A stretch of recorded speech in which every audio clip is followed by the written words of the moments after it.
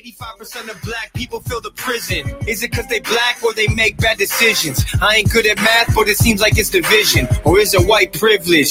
I believe politicians need to be locked up. Try to take our freedoms, that's how you get shot up. Got our back against the wall, try to just stop us. More guns, more ammunition, please stock up. Election gets rigged, rights get infringed. Take this syringe, frighten your kids, show up right where you live. Make me want to grab a rifle and just go. You act like you're so much better than us. Yeah, we know that. Who told you that you so special? A new world order. Well, not so fast. Not so fast. Today was end scene. Damn, it took a while though. I'll tell you that.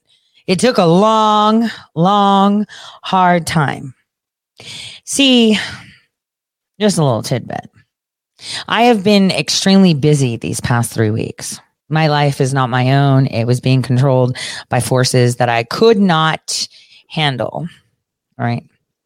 I could not refuse. I could not say no. It just happened. Now, I obviously am not going to talk about those uncalled forces, but I can say that for the past, have you guys ever, what was that movie called? That's right. We talked about it once. Hold on. Let's see the part where, okay, hold on. That one and then that one. Give me a second. What does that matter? Hold on a second. I'm going to show you something, and this will make sense in the next coming months, right? But sometimes in order to show exactly what's happening, you have to have the people live through it, right? Now, I have been working with someone that a lot of people adore on my documentary, and incredible visionary. I did not expect so soon to have the end scene, and so. Even though it was crazy insane yesterday, I had like an emergency that I didn't expect. It was like completely took me blindsided. Like I was shocked. I still managed to do my campaign event, remotely.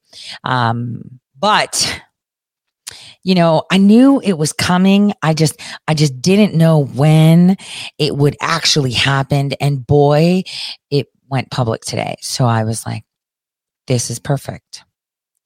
And so the reason I say this is because this is a scoop now, right? There was Shadowgate 1, then Shadowgate 2, but there's a Shadowgate 3. And it'll expose an individual that tells you they don't like IIA operations, but they actually deployed them within the United States before. And so this has been going on. And, sometimes just like in the movie, let me just show you this movie. Sometimes in the movie, right? Sometimes even the actors forget, right? Where is it? This movie. Let me just play this for you so you can see it. What does that matter? A bloated millionaire fat cat like you. In other financial news, stock markets rose both domestically and abroad today after the announcement of stronger than expected earnings by several high-tech companies, but dipped again, reacting to reports that Nicholas Van Orton had sneezed. Are you going to spend the rest of the evening prying at that clown's mouth? I don't. It's frustrating for me if you don't pay attention.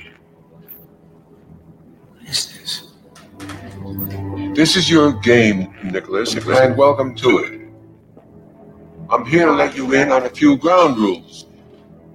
You receive the very first key, and others will follow. You'll never know where you'll find them or how you'll need to use them, so keep your eyes open.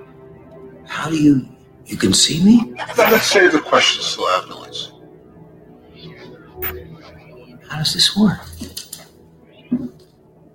There's a tiny camera looking at you right now.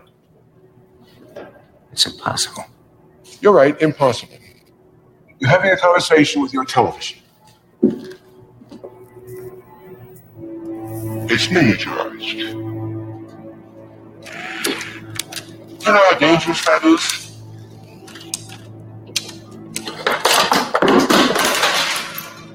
Mr. Van Orton? And in domestic news, in Southern California... Yes, Ilse, what is it? Is everything all right? Fine. Petroleum processing plant yesterday. I've finished for the evening. Will you be needing anything else? No, I won't, Ilse. Thank you. Good night. So sometimes people like to play games and they're hired to do so. And so what they do is they find a way that they can attach themselves to specific journalists. Super game theory. And so as they're trying to attach themselves, they try to find the right fit because then that shows the analytics, right? And so as you try to attach yourself, you don't expect a game grandmaster to come in and say, hey, how are you? Let me. And it's like, that's just way too easy. And so you begin to collect your data. And so. And then there's an end scene when the game they forgot they were playing was actually a game, and they realized that it's actually game over now. And so here we go. I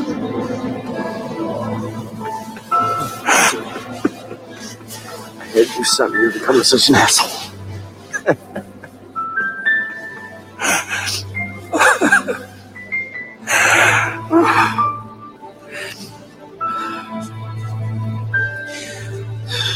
Ladies and gentlemen, my brother, Nicholas Van Orton.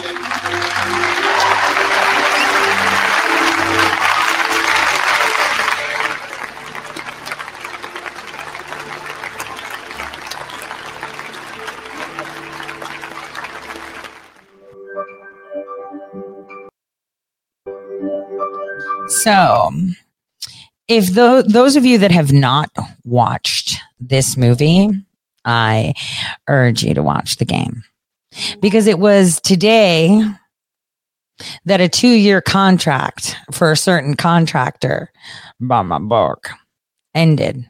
And ironically, it began today, 2 years ago. And so it's end scene. It should have been a 3-year contract, but they failed. So it should have been end scene because they needed it for 2024. And boy, is this going to be fun. See, what's important that people understand is that good prevails always.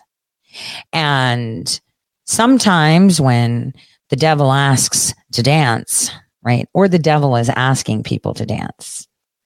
You know what the worst part is when the bitch that has tangoed with the devils for a very long time asks you to dance. Because then she makes sure that you do the 2-step and that you let the world see exactly how these operations happen. And so I'm scooping the person actually putting it together, but Shadowgate 3 is on its way. And while the person that was busy putting on their dancing shoes thought that, now it gets fun. So this is how you win, with patience. And don't forget, Van Orton knew it was a game, but sometimes he got wrapped up into it too, because he thought, I'm losing control. This can't be a game. This is too realistic. But boy, today was end scene, because today they closed out their contract by showing exactly who they are. And since it's public, well, I guess I'm going to let Millie put together that trailer and put it out some point. I'm just scooping it because I like to do scoops like that. Millie's probably going to hate me for doing that, and regardless, sometimes you have to see it yourself. And when you've got someone that claims to love their country, trash their own information just to target specific individuals that are actually making change. Well, I wasn't always fat. I dance pretty well. Wait till you guys see Shadowgate 3. And Russell's really going to hate me because I did not expect it. Like, why is everything happening now? Right? Everyone, you know what? It's the devil. See, the devil just is so busy. Nope. Good cannot reign. Nope. We will divide the people. Nope. We will lock them down. Nope. We will shut up anyone that speaks truth. You know what was funny? That today on air, on a live broadcast, Ali Akbar admitted, right? Hold on. Let me see if I can play that audio. Give me a second. You guys need to listen to this. Remember how I told you that, Media Matters was sticking up for Ali Akbar. Do you guys remember that? Because I have court with, in my Dominion suit on the 4th of May, right? That's next week. I mean, I have so much shit to do between now and then. I really don't know how I'm going to do it, but I have to. I'll figure it out. But I wanted to go to a certain part. Let me play this. Let me see.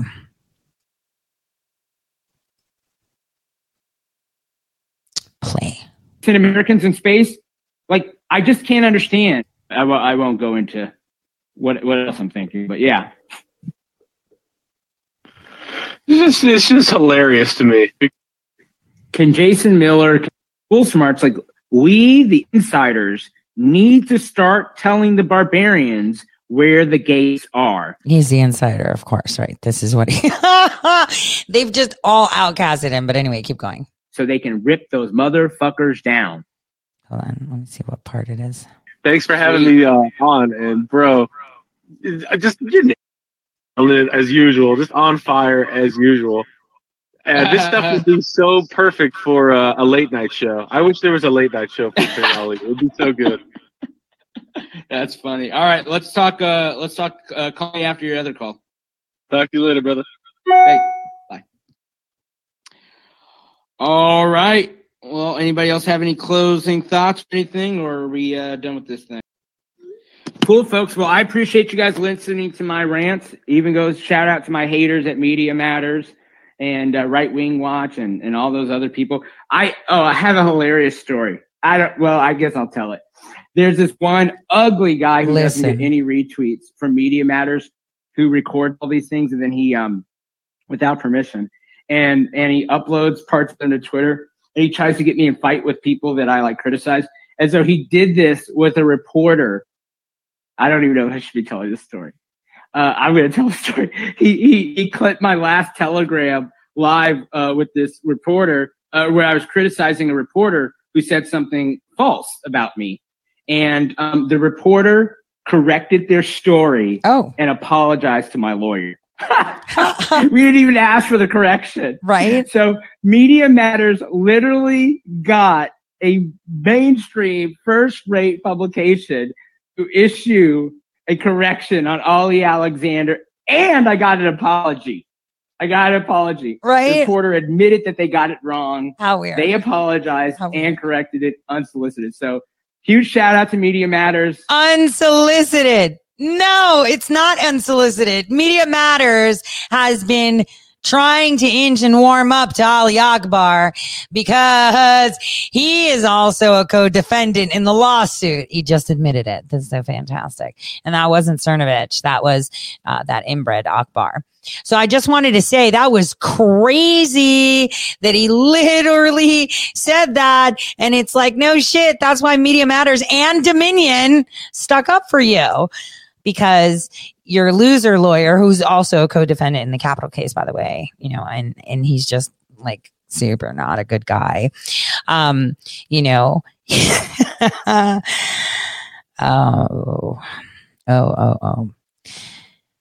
See, the one thing that I learned is sometimes in life, things happen unexpectedly. People expect you, right, to be in their mind, right? But no one is in your mind. Right?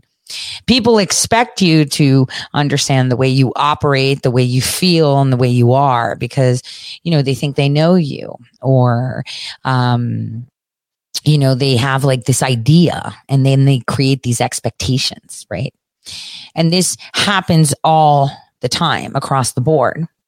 And the foundation of psychological operations are to understand people. Obviously, you use numbers to crunch data like responses, and, you use physiognomy to assist in those metrics, right?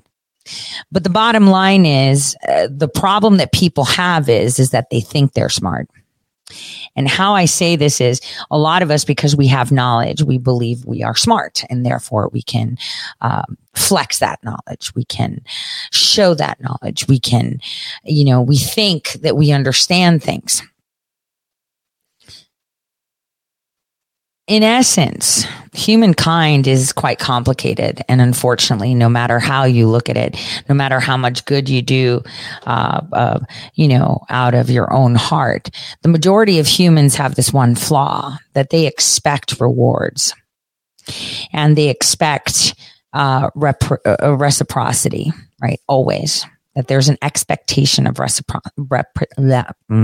even speak today. Reciprocity. And that's actually quite telling. That's actually quite telling, because that's how you build expectations that fail.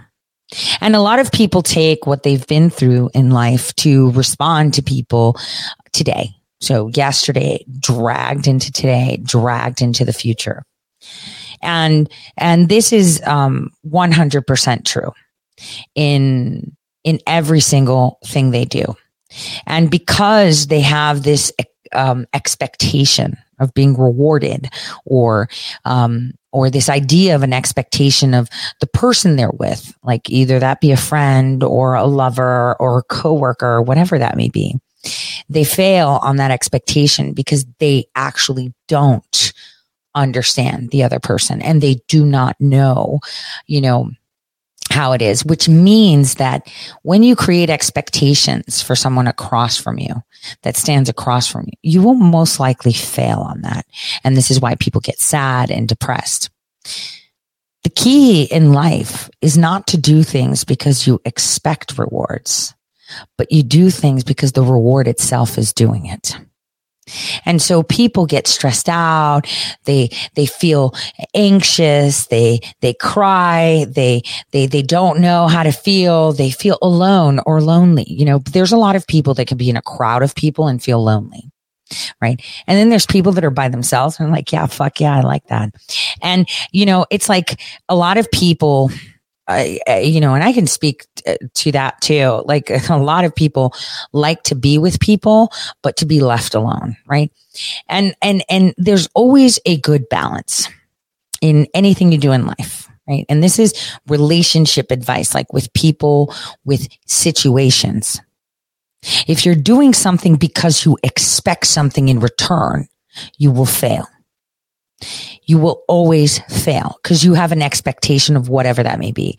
That may be a cookie. That may be a salary. A job is a contract, right? I'm saying, a relationship isn't really a contract. You're like, hey, we're dating. Hey, maybe you're good at sex. Maybe you're not. Hey, you're a good kisser. I like to do this, right? I'm just saying. But there's no contract in that where you say, I do this for this. So when you're in any relationship, and even, what you guys do in your interactions, right? If you're expecting a reward, or you're expecting some sort of behavior, or you're doing like this one-sided contract in your mind, and that sets you up for failure, because the reciprocity that you're supposed to get is actually just doing it because you want to do it. It's kind of like gardening, right? You're going to get vegetables if you garden, right? You know that, right? A lot of people know that. I plant this potato that I forgot in the back of my fridge or, my cupboard, and it's got all those like tentacles. I bury it, and I know I will have potatoes by cutting out those eyes and putting them there. You will have potatoes, right? But the thing is, everybody knows they can have potatoes. Shit, all of us can have potatoes forever and ever and ever. Not all of us bury that shit to get potatoes. Why? Because we already know what the outcome is of the potato. But the action of doing it is because you find pleasure in it. The action of doing it is because you want to be able to pick it. The action of doing it is because you want to do it. So when you do things in life, right, you must do it because you want to. A lot of people that are fighting battles now within the courts and other avenues, they're doing it because they expect things like, I don't know, freedom or fairness or people not being held accountable. In fact, you should do it with the intention that I want it to be honest. I want it to be, I'm doing it because I want to do it, not because I want someone to acknowledge me that I did it. I'm doing this because, I want to file this lawsuit and do the research and do all this shit, not because I want someone to be like, and clap and call me a hero, because I want to do it, because I can do it. And that's why. And see, this is the problem that we have. We've been conditioned that no matter what you do, there must be a reward. And in our minds, we create this reward in any interaction we have. And studying humans for such a long time, and this is why they're able to be sequestered with such false information and embraced in such a false bubble that, they don't even understand the, I would say the most blatant statements that indicate that they're being lied to. And that's because of expectations that people set. People have an expectation of what the villain looks like on TV. People have an expectation of what a hero looks like. People have an expectation of what, freedom looks like. Some people picture themselves with a beer and an AK-47, just, mudding, right? That's freedom with a grill, right? Other people picture freedom as being able to create rainwater collection in their house and have their own water source. Other people see freedom as the ability to work freaking hard and get rewarded for the work they put in to create those contracts that are fair. Everyone has an expectation of what freedom is. But if people actually saw freedom as how they would like their neighbor to have it, it would be different. If you saw freedom as the ability to be able to think, the ability to have unconditional access to whatever knowledge you want, the ability to move freely without fear. Think about it. There's a lot of bad and evil people out there, right? Lots of people. Let's like travel back. Let's travel a bit back to like the 50s. Pedophiles didn't just show up. They existed. Murderers didn't show up. They existed. I mean, we had Jack the Ripper, right? But how many of them existed? So out of 100 people, 2 were really bad people that would kill you and rob you, obviously, because they were in the slums or they were just sick and twisted and demented, right? But there were more good people than bad people. Let's go further back. Let's go to the 1700s when everyone was settling in the United States, before it was the United States, right? There were some that were thieves and robbers only because they didn't want to work. Those that worked got a shit ton of land and they made a shit ton of babies and their whole families lived on fucking whole countyfuls, right? There were more good people than there were bad. So why now are we restricting more freedoms? Are there suddenly more bad people? Maybe. Right? But there's still more good people. So the restrictions that are placed on everyone are based on their expectations, not of freedom, but of safety. And so, and this is why people make decisions, like even in your relationships, every interaction you have with a friend, boyfriend, girlfriend, whatever, is based on how safe you feel. Right? And people will surrender anything to feel safe, especially their liberty. That's the first shit to go. Okay. First shit to go. So a little bit about what I'm seeing in the news, right? I'm seeing, exactly what I wrote in my article. People are already talking, oh, let's see how good Trump is at picking winners. See, that's it. That's exactly it. They want to see, oh, is he good enough? Because now your rhinos will say, well, he's not good at predicting winners, so he's no good. In Ohio, he's become a target, right? He's become a target because he endorsed J.D. Vance. And the Conservative Club for Growth, which supports the Ohio Treasurer Josh Mandel in the race, is questioning President Trump's decision to endorse Vance, the hillbilly elegy author, who had to backtrack his previous criticism of President Trump, right? A lot is happening. And the thing is, people will be like, well, President Trump is getting really bad advice. He should get them fired. I agree. But on the other hand, can you really control something that President Trump is going to fall victim of? I can't predict everything that comes, but you know what? I'll tell you what. If you're doing something good, that shit boomerangs right back at you. If you fuck up and you cause stress to President Trump, if you fuck up and you try to mess with him, that will all come back. People that have done good will be attacked, but their attacks will actually be turned to good. People that have caused undue stress to people that are going good, they will have that ping back. And the thing is, they haven't realized that yet. Everything is a boomerang. Everything is a boomerang. Every single thing. Boomerangs right back. So when, and it's unnecessary. Like all these people are just prolonging the inevitable. Literally prolonging the inevitable. I say this a lot, right? But accidents do happen. Right? I'm going to show you about a man who accidentally killed the most people in the world. Wait, I'm just going to show you this. This is a new video, and it's had over 7 million views in like 5 days. That's pretty viral, if you ask me. I mean, obviously, the channel has 11 million subscribers, but still 7 million views. That's a pretty big deal. So we're just going to see the first, 10 minutes of this. Super importante. Listen carefully.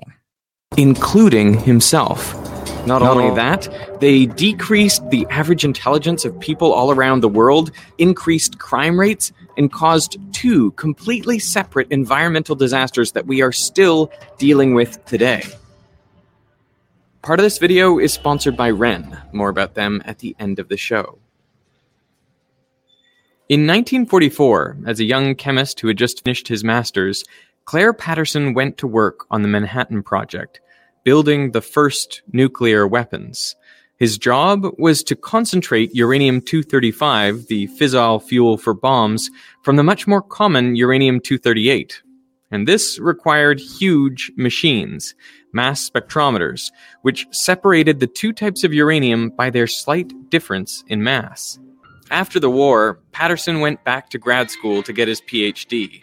He picked a research project that would take advantage of his experience with mass spectrometers, measuring the age of the Earth. Radioactive rocks are effectively clocks. Uranium-238, for example, decays into thorium, and then protactinium, and then 12 more decays, until it ends up as lead-206, which is stable. The rate of this decay is consistent and can be measured.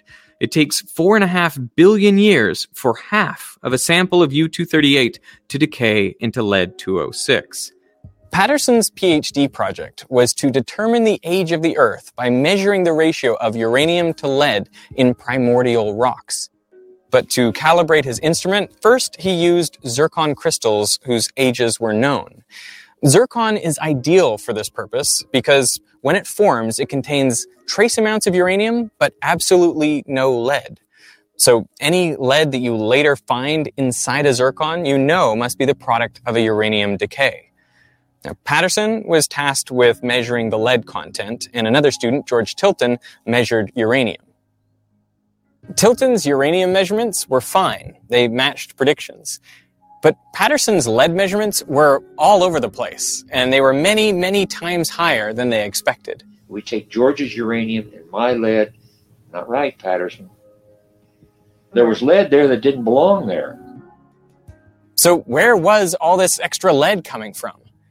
That mystery would take over the rest of Claire Patterson's life and bring him to the literal ends of the earth. In 1908, a woman was driving across the Belle Isle Bridge in Detroit when her car stalled.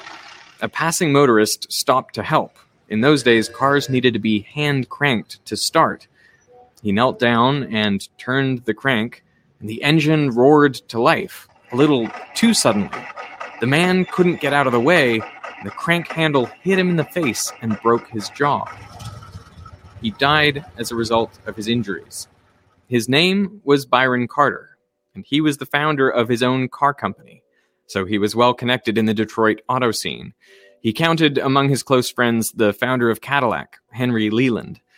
Leland was so distraught over his friend's death that he resolved to eliminate hand cranks from his vehicles. Leland hired Charles Kettering to create a self-starting car, and by 1911, he had a working prototype. Hand cranking was difficult and dangerous, and best left to men. But a car that started itself changed everything. The world's first crankless car was the Cadillac Model 30. It was much more powerful than cars before it. It had a top speed of 45 miles per hour and 40 horsepower, double the Ford Model T. The Model 30 was a huge success for Cadillac, doubling the company's annual sales. But it had a problem. It was deafeningly loud. In internal combustion engines, a piston compresses the fuel-air mixture, which is then ignited by a spark from the spark plug. The expanding hot gases push the piston back down. The problem with the Model 30 engine was it compressed the fuel-air mixture more than previous models. So much, in fact, that often the fuel would spontaneously combust before the spark from the spark plug. So rather than orderly, perfectly timed explosions, you'd get multiple haphazard combustions leading to turbulent pressure waves inside the cylinder. The resulting sound led the problem to become known as engine knocking. Knocking wasn't just hard on the ears, it hurt the engine's performance. It reduced power output and lowered fuel efficiency. The vibrations also damaged the piston and walls of the cylinder, shortening the life of the engine. The good news was that engine knocking could be corrected by changing the fuel. Different fuels can withstand different levels of compression before detonating. N-heptane, for example, will spontaneously combust under only a little compression. Isooctane, on the other hand, can withstand a much higher compression ratio before it auto-ignites, so it's much less likely to cause knocking. To quantify how much compression a fuel can withstand, scientists came up with the octane rating system. They arbitrarily set isooctane to have a rating of 100 and N-heptane a rating of 0. Now, real fuels aren't made up of only these two ingredients. They're a mix of lots of different hydrocarbons, but the octane rating tells you what mixture of octane and heptane gives equivalent performance. For example, 98-octane fuel can withstand the same compression as a mixture of 98% octane and 2% heptane. Now, I'm going to take a little bit of 98-octane fuel and put it in this piston, and when I compress it, nothing happens, which is exactly what you'd expect. This fuel can withstand a lot of compression. Diesel has an octane rating of 20, so it acts like a mixture of 20% isooctane and 80% N-heptane. If I put a little bit of diesel in there, let's see what happens with the same compression ratio.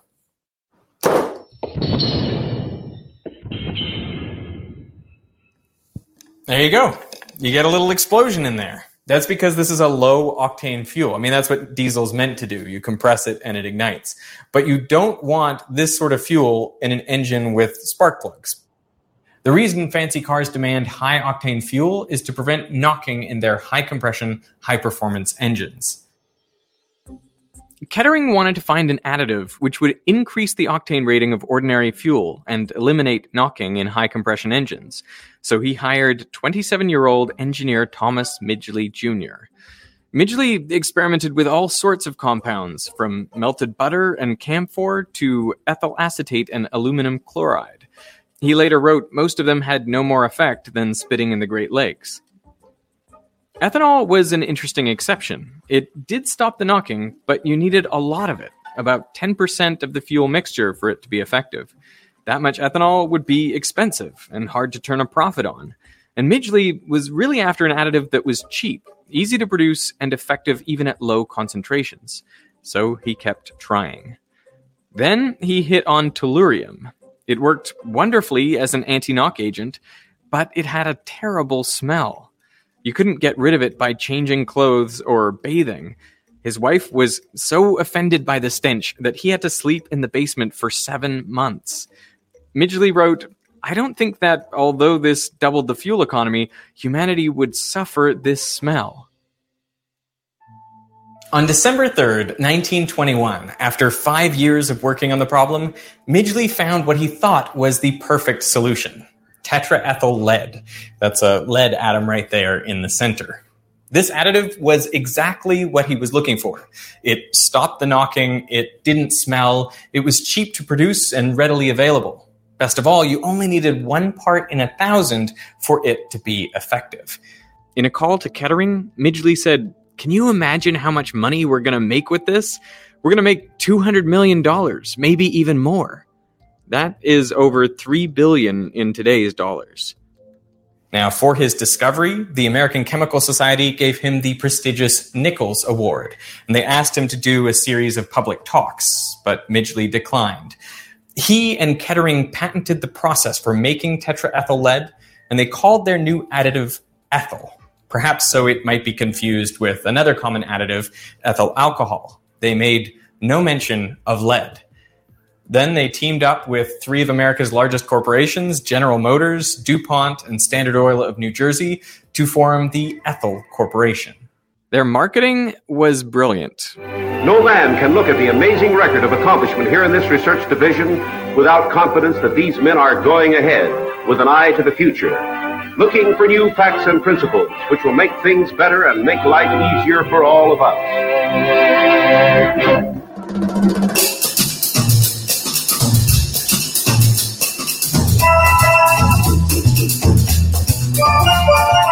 At the 1923 Indianapolis 500, the top 3 finishers all used ethyl, and the demand for leaded gasoline took off. To keep up, Ethyl Corporation had to build a new chemical plant in New Jersey, but the project began terribly. Within 2 months of operating, dozens of workers fell ill with lead poisoning. 5 of them died. To address the public outcry, Midgley held a press conference, and there he poured tetraethyl lead onto his hands, and he inhaled it for a full minute. He claimed he could do this daily without harm. But Midgley knew the dangers. Of that time that Barack Hussein Obama refused to drink the Flint water. At least he didn't drink it. This guy didn't mind.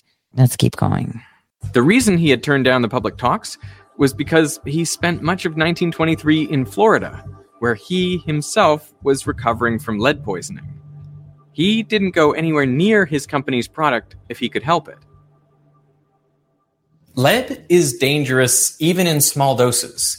It mimics calcium in our bodies, so there's no efficient way to get rid of it. And like calcium, lead can be stored in bones for years, meaning it can continue to poison the body long after the initial exposure. The organ most sensitive to lead is the brain. Lead breaks down the myelin sheath around axons and prevents the release of neurotransmitters. That's why common symptoms of lead poisoning are headaches, memory loss, and tingling in the hands and feet. And children are particularly susceptible. Lead exposure can cause permanent learning disorders and behavioral problems. And the dangers of lead had been known for hundreds of years. Already in 1786, Benjamin Franklin remarked that lead had been used for far too long, considering its known toxicity. You will observe with concern how long a useful truth may be known and exist before it is generally received and practiced on. He would have been aghast to learn that nearly 150 years later, scientists planned to add lead to fuel. Doctors and public health officials from MIT, Harvard, Yale, and the U.S. Health Service wrote to Midgley and warned them against producing tetraethyl lead. They called lead a creeping and malicious poison and a serious menace to public health. Their concerns were dismissed. This model shows how just the right amount of fluid containing tetraethyl lead and dye is added to the gasoline. No one doubted that a lot of lead was bad for you, but how much harm could a little lead do? By the 1950s, millions of motorists globally were burning lead in their cars and releasing it into the air. Some of that lead ended up on Claire Patterson's zircon samples, preventing him from determining their age. In 1952, he moved to Caltech, where he built a new lab from scratch. Suspicious of environmental contamination, he tore the electrical cables out of the walls to remove the lead solder. He cleaned the floors and benches daily with ammonia and made sure that air was always being blown out of the lab. To go inside, you had to wear a plastic bunny suit. Patterson basically invented the clean room. Inside that room, he turned his attention to the oldest rocks in the solar system, meteorites. All the original rocks on Earth had long since been destroyed by tectonic activity. But meteorites come from asteroids, which formed around the same time as Earth. They have just been drifting through space until they entered the Earth's atmosphere. So the best way to measure the age of the Earth was to measure the age of meteorites. Patterson measured 5 meteorites, each with 3 different radiometric dating techniques, and he found they were all 4.55 billion years old. That number is within 0.15% of the currently accepted value for the age of the Earth. Before Patterson's experiment, people thought the Earth was 1 billion years younger. So Patterson had done it. He measured the age of the Earth. But he wasn't done getting rid of lead contaminants. Public concern about lead exposure had continued to grow. But President of Standard Oil Frank Howard pushed back, saying, "We do not feel justified in giving up what has come to the industry like a gift from heaven on the possibility that a hazard may be involved in it." Scientists funded by the Ethel Corporation claimed that lead was a natural part of our environment and therefore not harmful to people. But Patterson wondered just how natural is the lead in our environment? And he had just the skills to find out. He began by measuring lead in the oceans. If it were natural, he expected the concentration of lead to be the same regardless of depth. But if lead pollution had increased recently, it would be more concentrated near the surface. He took samples in the Pacific and Atlantic Oceans down to a depth of 4 kilometers. And sure enough, lead concentrations were nearly 10 times higher near the surface. Lead pollution was clearly recent, but when exactly had it occurred? To find out, Patterson had to go to Greenland and Antarctica. Ice cores record the level of lead in the air going back thousands of years. The levels of lead in the atmosphere have been elevated for the last 4,500 years. All of it is due to human activity, mainly smelting ores to make metal. You can see the rise and fall of the Greek and Roman empires, the dip caused by the Black Death in the 1300s, and of course the spike in the 20th century due to industrialization and tetraethyl lead. So what did this do to people? Well, Patterson looked at the lead levels in the teeth and bones of recently deceased Americans, and for comparison, he measured the lead in bones and teeth of Peruvian and Egyptian mummies. Since they lived over 1,600 years ago, they would have been exposed to much less lead in their lifetimes. He expected to find modern Americans had about 100 times as much lead in their bones, but results showed it was closer to a factor of 1,000. 20th century Americans had 1,000 times more lead in their bones than their ancestors. Studies of baby teeth revealed that even lead exposure well below the level considered safe resulted in delayed learning, decreased IQ, and increased behavioral problems. And there is a broad consensus on the part of everybody except the lead industry and its spokesman that lead is extremely toxic at extremely low doses. A follow-up study showed that those with higher levels of lead in their baby teeth were many times more likely to fail out of high school. As a result of studies like these, the CDC's guidelines for the acceptable level of lead in children's blood dropped from 60 micrograms per deciliter down to 3.5. And as far as we know today, there is no safe level of lead. Globally, lead is believed to be responsible for nearly 2/3 of all unexplained intellectual disability. According to a study published in 2022, more than half of the current U.S. population, that's 170 million people, were exposed to high levels of lead in early childhood. Those born between 1951 and 1980 are disproportionately affected. The authors estimate that in aggregate, lead caused a loss of more than 800 million IQ points. The world is less intelligent today because of leaded gasoline. But there are even more troubling correlations. The US saw a steady rise in crime from the 1970s to the 1990s. Then it abruptly declined. This graph looks eerily similar to a plot of preschool blood lead levels, just offset by 20 years. The obvious question is, did kids who were exposed to higher levels of lead grow up to commit more crimes than they otherwise would have? You might think this is just a spurious correlation, but the same pattern appears in many countries, including Britain, Canada, and Australia. And we know there's a causal connection between lead exposure. Wait a minute. What's the main ingredient that everybody keeps complaining about in the vaccines? I'm just trying to think. Oh, shoot. What's it called? Oh, right. That's right. Lead and mercury. Oh my gosh. Oh my gosh. So we were just talking about crimes, weren't we? We were just talking about crimes. See, this is how things just, right. So, and what was it that they had in Ferguson? In their water? In the one that Obama didn't drink? That's right. Lead. I'm just trying to think.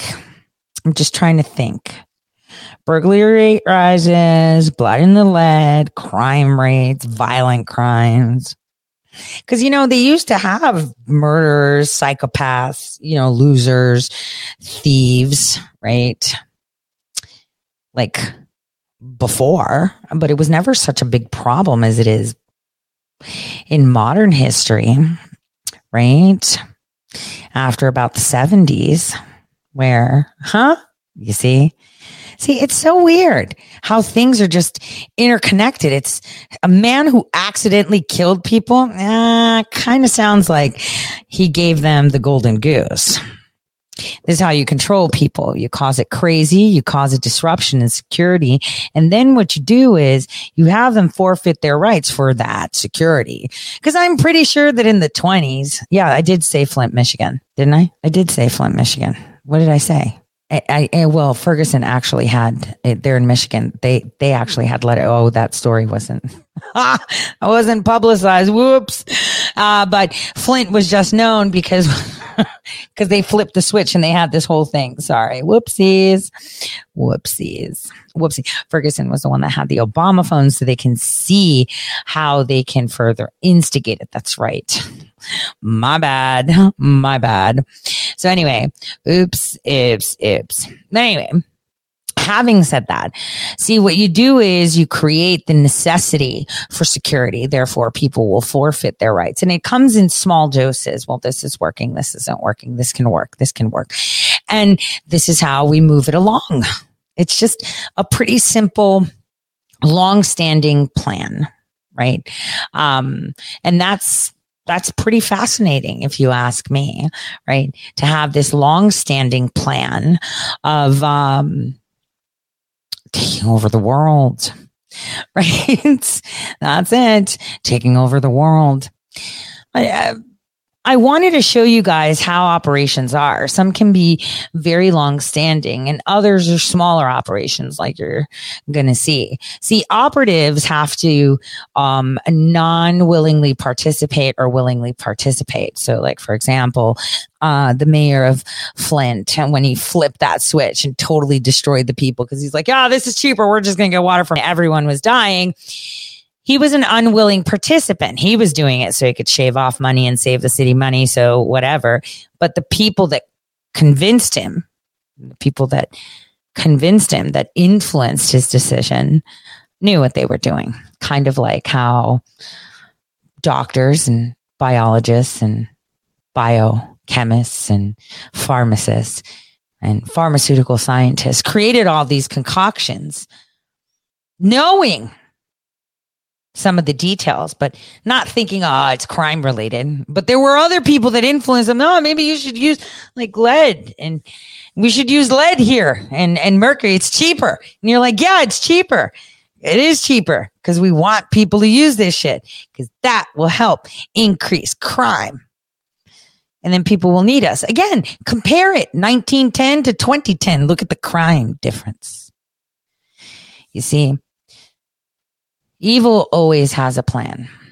And I think a lot of us, the one thing that we seek, especially now in the time of confusion and coercion and influence operations, is stability. We want to know, that when we wake up in the morning that the sun is going to rise. We want to know that, the person sitting next to us is there, right, for us.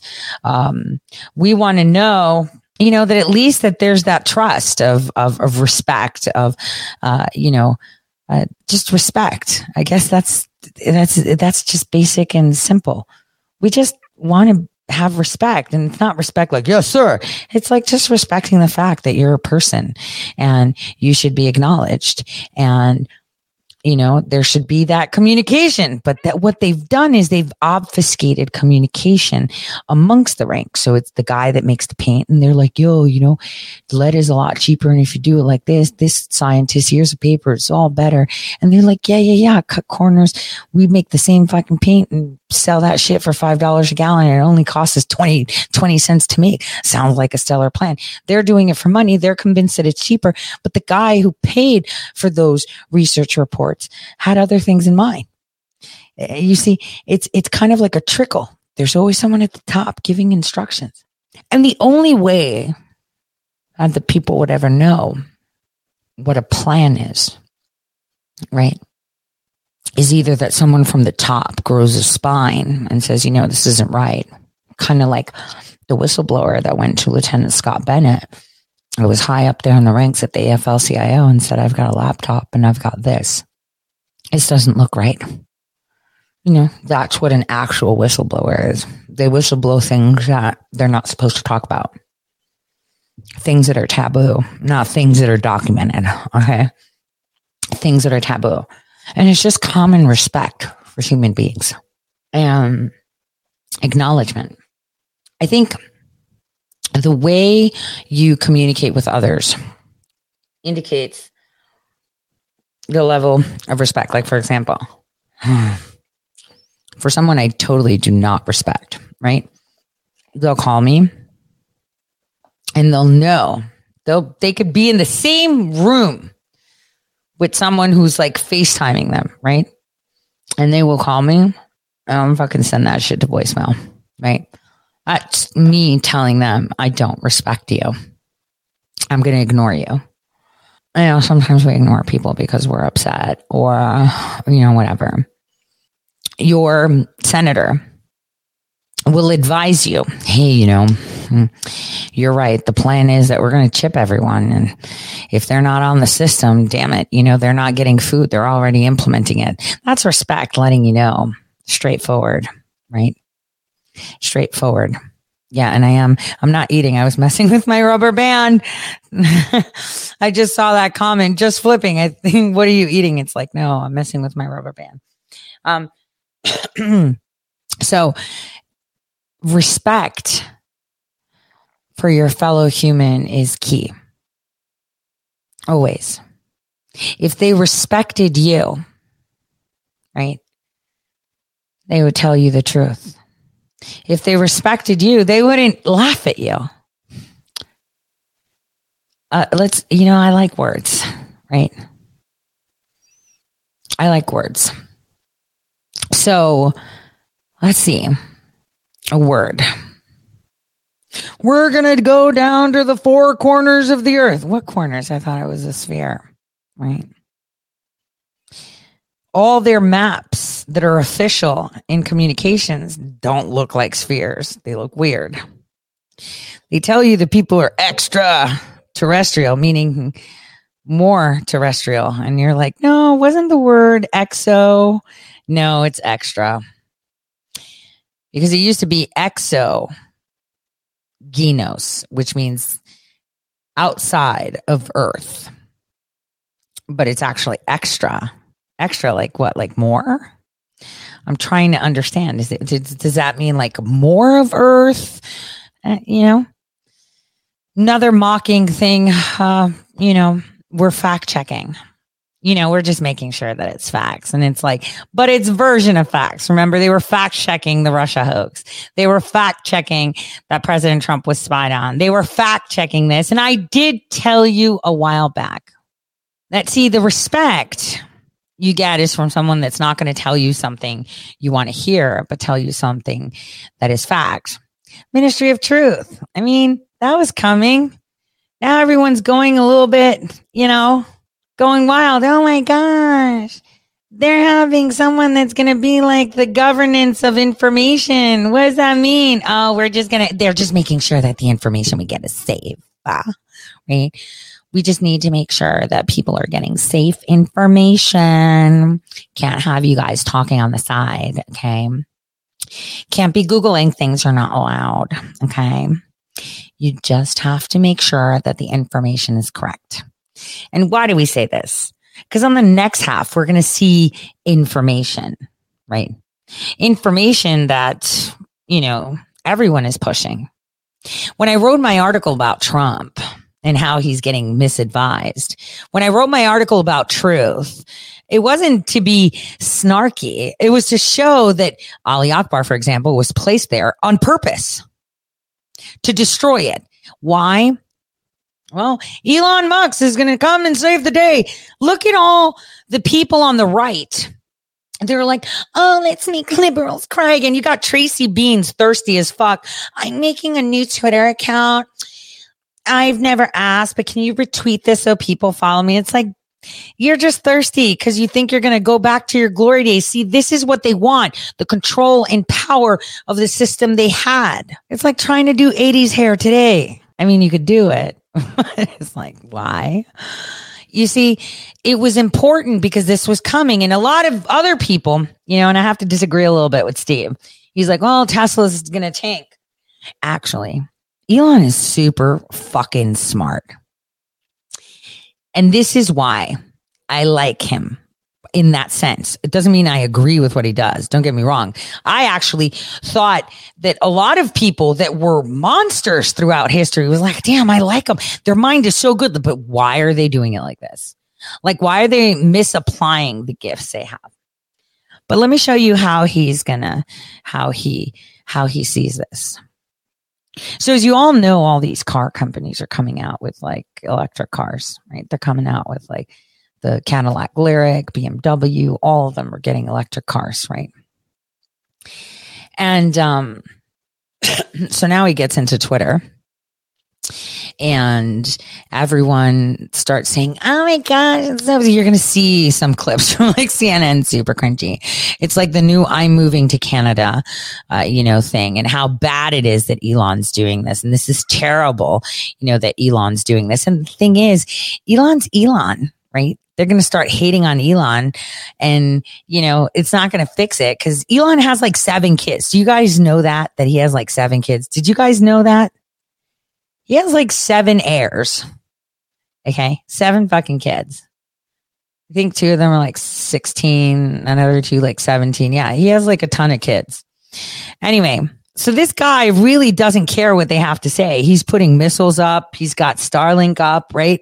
He's got the whole 9 yards up. Actually, his first child was born naturally and died of SIDS. So everything else had to be done IVF, just so you guys know. That's like so tragic. I guess maybe that's when he stopped with the whole vaccine stuff. But anyway, so Elon is just being Elon. He loves attention, right? The attention that he wants, right? He totally loves it. And I'm all game for it. I'm like, all right. He's totally chill. He gives 0 fucks. He's putting missiles in the sky. Okay. Yeah. People are like, no, it's spaceships. Okay. You call them that. Okay. So he's doing all these things, this exploration, right? He's doing all these things. He gives 0 fucks. He's got Starlink up, then he's going to connect everybody's brains to it, right? So he actually doesn't care. And right now, as everyone is attacking him for Twitter, Twitter then becomes his own publishing space. And there is free speech, and it's all those thirsty, Twitter people. The people that thought they lived and breathed Twitter. They were like, oh my gosh, I need to check Twitter. Right. So Twitter's like so freaking 2009. It's like, I'm so over that. Like, seriously. But anyway, the reason he's doing it is because in 2024, there's going to be a barrage of electric cars that are going to be coming out. Right now, everyone's seeing that Teslas are priced, between 50,000, right, and 200,000. And I'm going to tell you that the minute the other vehicles come, he's going to fucking cut and slash his prices to undercut them. And no one will be buying other cars. And I wouldn't say buy another electric car. I mean, this guy has done a decade of work ahead of them in that. You're going to go jump into a Lyric that's been tested for like 3-4 years, that may or may not explode on you, that may or may not have navigation. I'm being dead serious. The auto drive and navigation is the most important part of the Tesla, right? And he's smart. And don't forget, BlackRock owns a lot of Tesla. Again. So I'm just pointing out all of this, right, is all linked back to that. He's going to be one of the most strongest publishers. And a lot of people are like, well, no one contested when Bezos did it. That's old gods, guys. We're in the new God realm. This is Mr. World coming in. Like, and the thing is, you're seeing the right divide too. Everyone thinks that President Trump is going to go back to Twitter. Fuck that. He's not. Why would he? He doesn't need it. All the thirsty people will go like, oh, follow me. Oh, I'm back. Come here. Follow me. Then you have like these idiots like Cassandra Fairbanks come out and say things like, well, I don't believe in like banning people. There should be free speech, but maybe you can punish them or shadow ban them or do this, or maybe like remove their account, but they should be able to create a new one. And it's like, bitch, that's still censorship. Where the fuck are you sitting? Like, you okay with censorship, but if it suits you, right? I mean, the only time that anyone should be banned is when they put child pornography or actually commit crimes. That's where they should be locked up, right? You're committing a crime. You're doxing someone. You're out. You're committing a crime. That's child porn. You're out. You're committing a crime. You're talking shit about minors. Out. This is the type of shit we need to see. So, I'm seeing the right completely implode. The rhinos are backing Twitter because they think it's what's right. I mean, who wouldn't want to kiss up to a billionaire, right? Let's be straight, right? And I know that Elon sees that shit. He knows that they're all sucking up to him because he's a quadrillionaire, right? And he's got it, right? Let's be straight. He knows that. Everyone's just thirsty. Oh, Elon's my friend. And Elon did this for us. And then Elon gets to influence politics. And then Elon gets to, I don't know, maybe instead of doing these things, we could just Neuralink people. And that's how we chip them faster. I know how to chip brains. Shit, I could chip hands faster than that. In fact, I could just do a tattoo. Fuck Gates. I got better tech. I've been putting shit in people's brains. You tell me I'm wrong. I want to be wrong. You tell me I am wrong because I really want to be wrong. Now, I want to take you back to what is this? 2011. So 11 years ago, June, to where there was an Obama impersonator at a Rhino conference. Well, there were some Republicans. I'd like you to watch this for a second because you're going to see something and be like, oh, I get it. Let's take a look.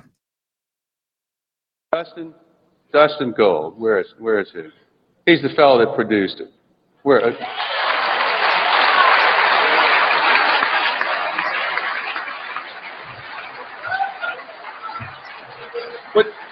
What are you guys doing here? What's going on?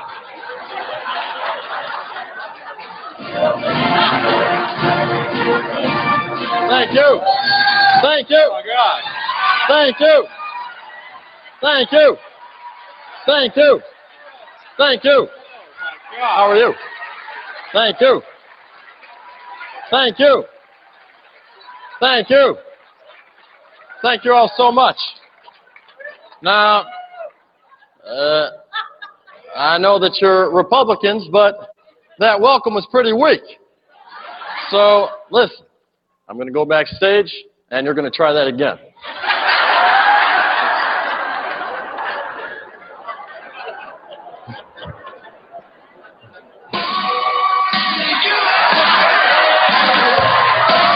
Thank you. Thank you so much. How you doing, Louisiana? Thank you. That's what I'm talking about. That is a welcome. Thank you. Thank you all so much. Yes, we can. God bless you.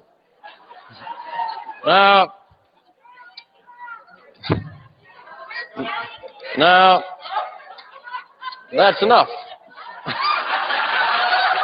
It's my turn to speak. Now, it's great to be back in New Orleans. Now, is it hot outside or is it just Al Gore?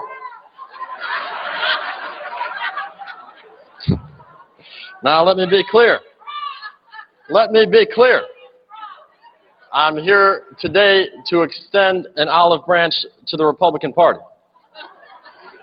Now, I don't want to ruffle any feathers here today, but would you all mind changing this room around according to the pre-1967 seating arrangements? You over there, maybe over there, and you there. Now, I must thank the chairman of the National Republican Committee for all that you do. What is it exactly that you do? Oh, well, that's right. I appreciate you. I really do. Reince Priebus. That name sounds a little fishy. Can someone call Donald Trump and verify his birth certificate? Now, I think we can all agree that an event like this needs a voice from Washington, a voice of reason, a voice of hope. Someone who's going to look you right in the eye, give you a big hug, and let you know everything's going to be okay. Unfortunately, Michelle couldn't be here. Now, when Vice President Joe Biden heard I was coming here today, he truly wanted to be here. He was so excited. He pulled me in close. He held me tight. He leaned in, just like that. And he whispered in my ear, "This is a big effing deal."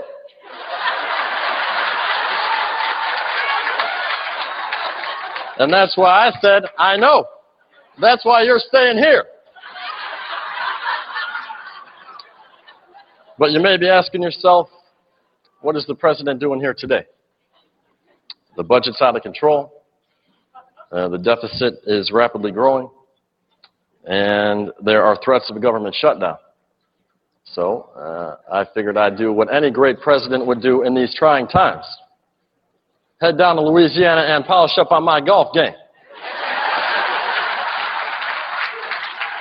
Looking good. But I love vacations.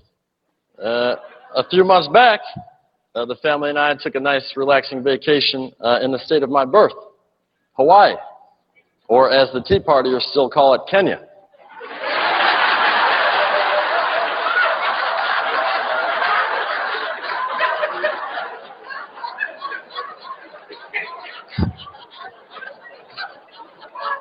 But time does fly when you're having fun. We're more than halfway through June already. Now, my favorite month is February, Black History Month. You see, Michelle, she celebrates the full month, and, you know, I celebrate half.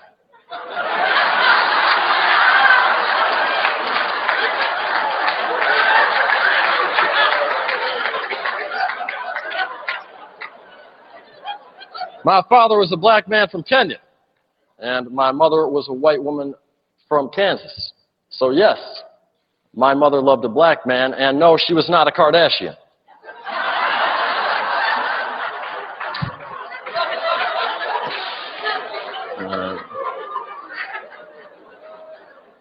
Now, most of you know I still haven't been able to quit smoking, and I'm afraid I might need some outside help.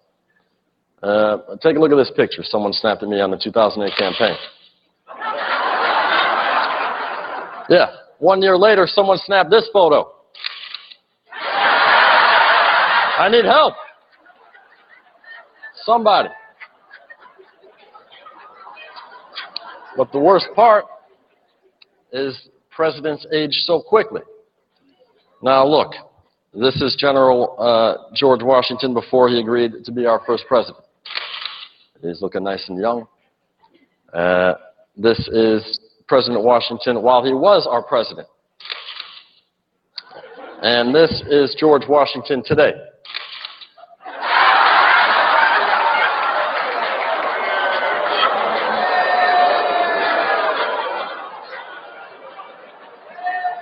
Oh, yeah. You see what I mean? Now, here's W before 9/11. He's looking good, decisive, on point.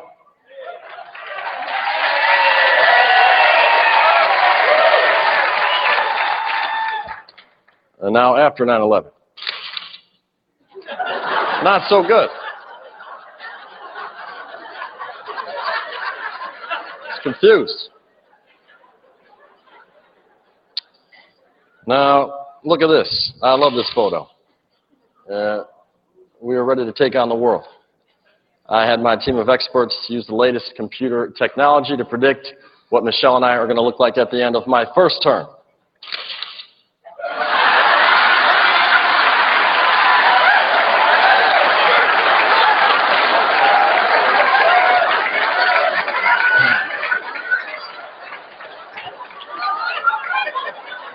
But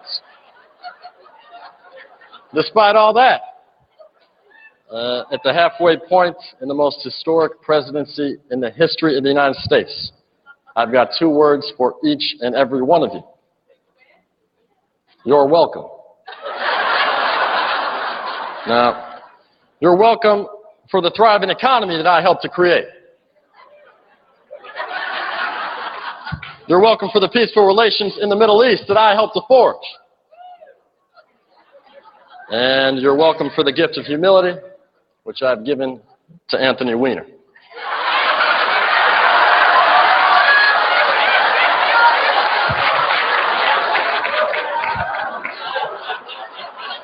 That's right.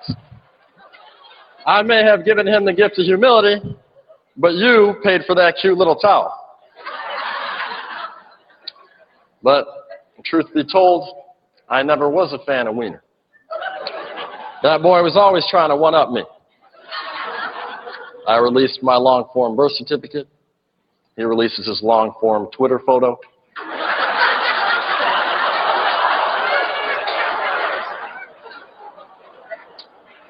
Now,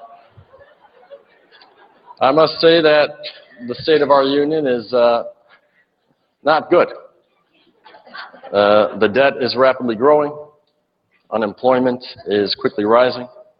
And people are being forced from their homes. I feel their pain because in 2 years that could be me.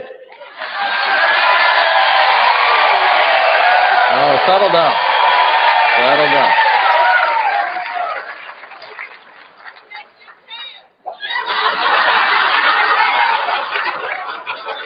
That's enough out of you. Now, I was criticized for joking about shovel-ready jobs the other day. But the truth is, we need to build tunnels and bridges. That way people would have something to live under or jump off of. Now,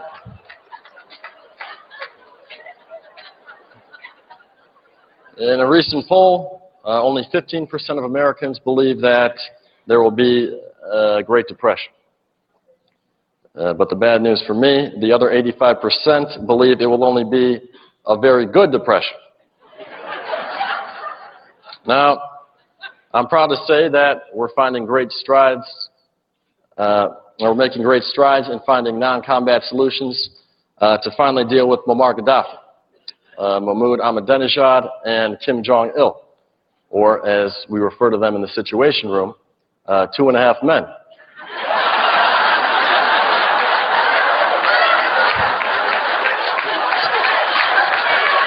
Oh, look at little Tim, isn't he cute? Little man.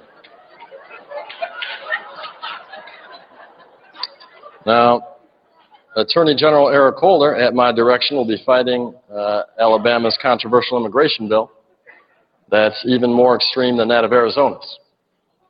It states that the police have the probable cause to check anyone's immigration status if their complexion is greater than or equal to that of John the Crybaby Boehner's.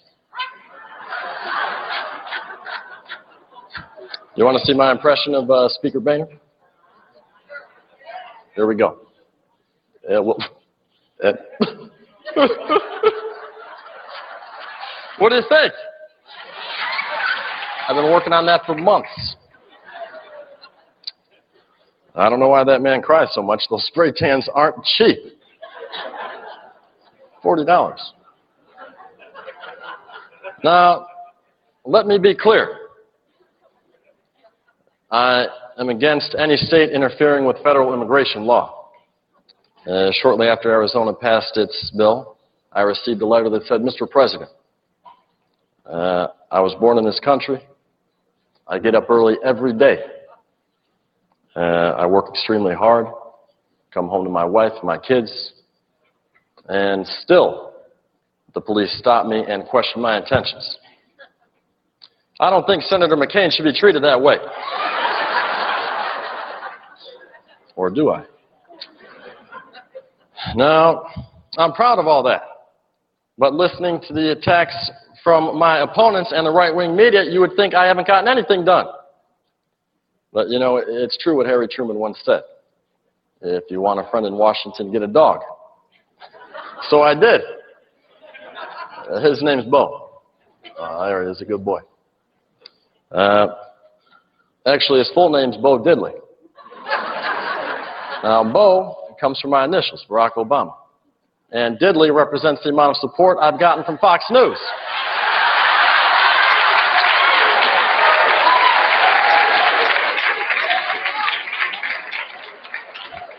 But he sleeps out in his doghouse every night out there in the Rose Garden. But it's not a new doghouse. From what I'm told, Bill Clinton slept in it a lot.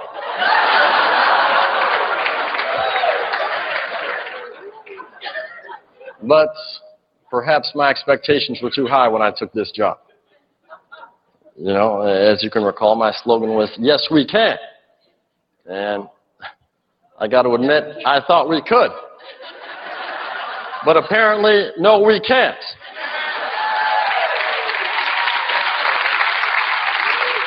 So, in front of you all here today, this afternoon, I'm unveiling my new slogan.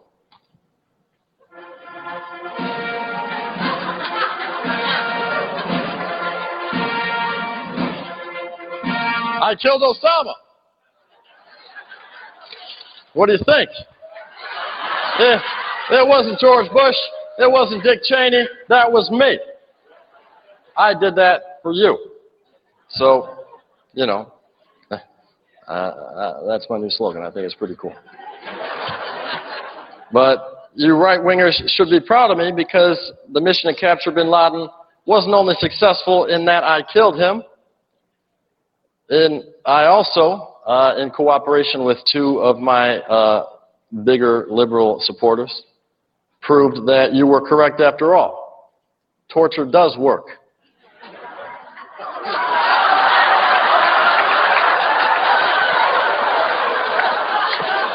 Who'd have thought?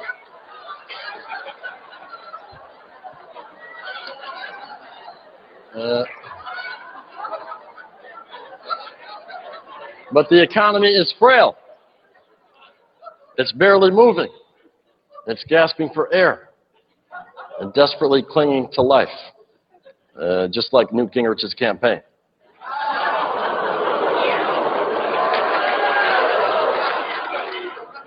Now, come on. He's in serious trouble. His consultants are dropping faster than Anthony Weiner's pants in an AOL chat room. But now, speaking of candidates, a little birdie told me that you're all looking for someone to challenge me in 2012. Yeah.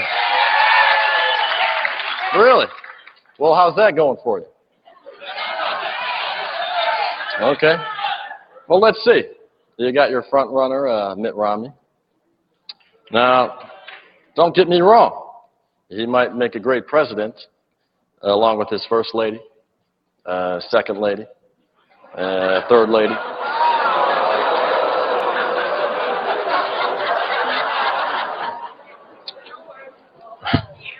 Now, it's unfortunate that Tim Pawlenty couldn't make it here, but cut him some slack. He's having his foot surgically removed from his mouth. Oh, no, don't worry. Luckily for him, it's covered under Obamacare. So, yeah, that along with spinal transplants. Yeah.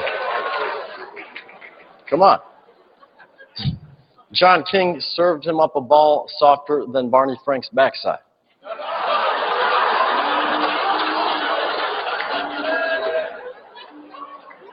Now, because of him, people are asking me, when am I going to explain the details of my health care plan? And I've got 3 words for you. So am I. Now the Donald. Remember him? Yeah, he chose not to run as a Republican, but he's now threatening to run as an independent. But the only thing running independent of Donald Trump is his hair.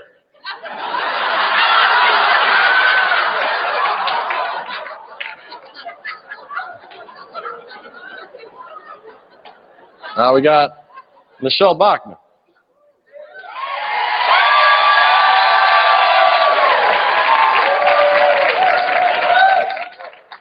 Now, what can I say about Michelle Bachmann that she hasn't already said about herself? The other day, she called me a one-term president.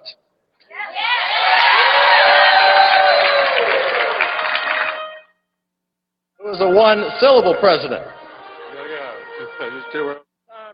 Gotta go. God bless you. God bless the United States. God bless America. Thank you. So that was your RNC led by Reince Priebus, obviously taking a jab of President Trump. And as you saw, it was Michelle Bachmann that ended it and what he said. Now, that wasn't the real Barack Obama. That was an impersonator that the RNC hired for entertainment, though it was riddled with truths. Because I think at some point when I popped into the chat, because I have to go to like another screen, someone's like, this is an altered video. It's not altered. This is from the RNC convention in 2011. And what you see is that they all knew who Weiner was in 2011. Every single one of them, just one of many things you heard. You should see them for who they are and what they stand for. Because what we're going through right now is literally a revolution. I'll see you guys in just a bit.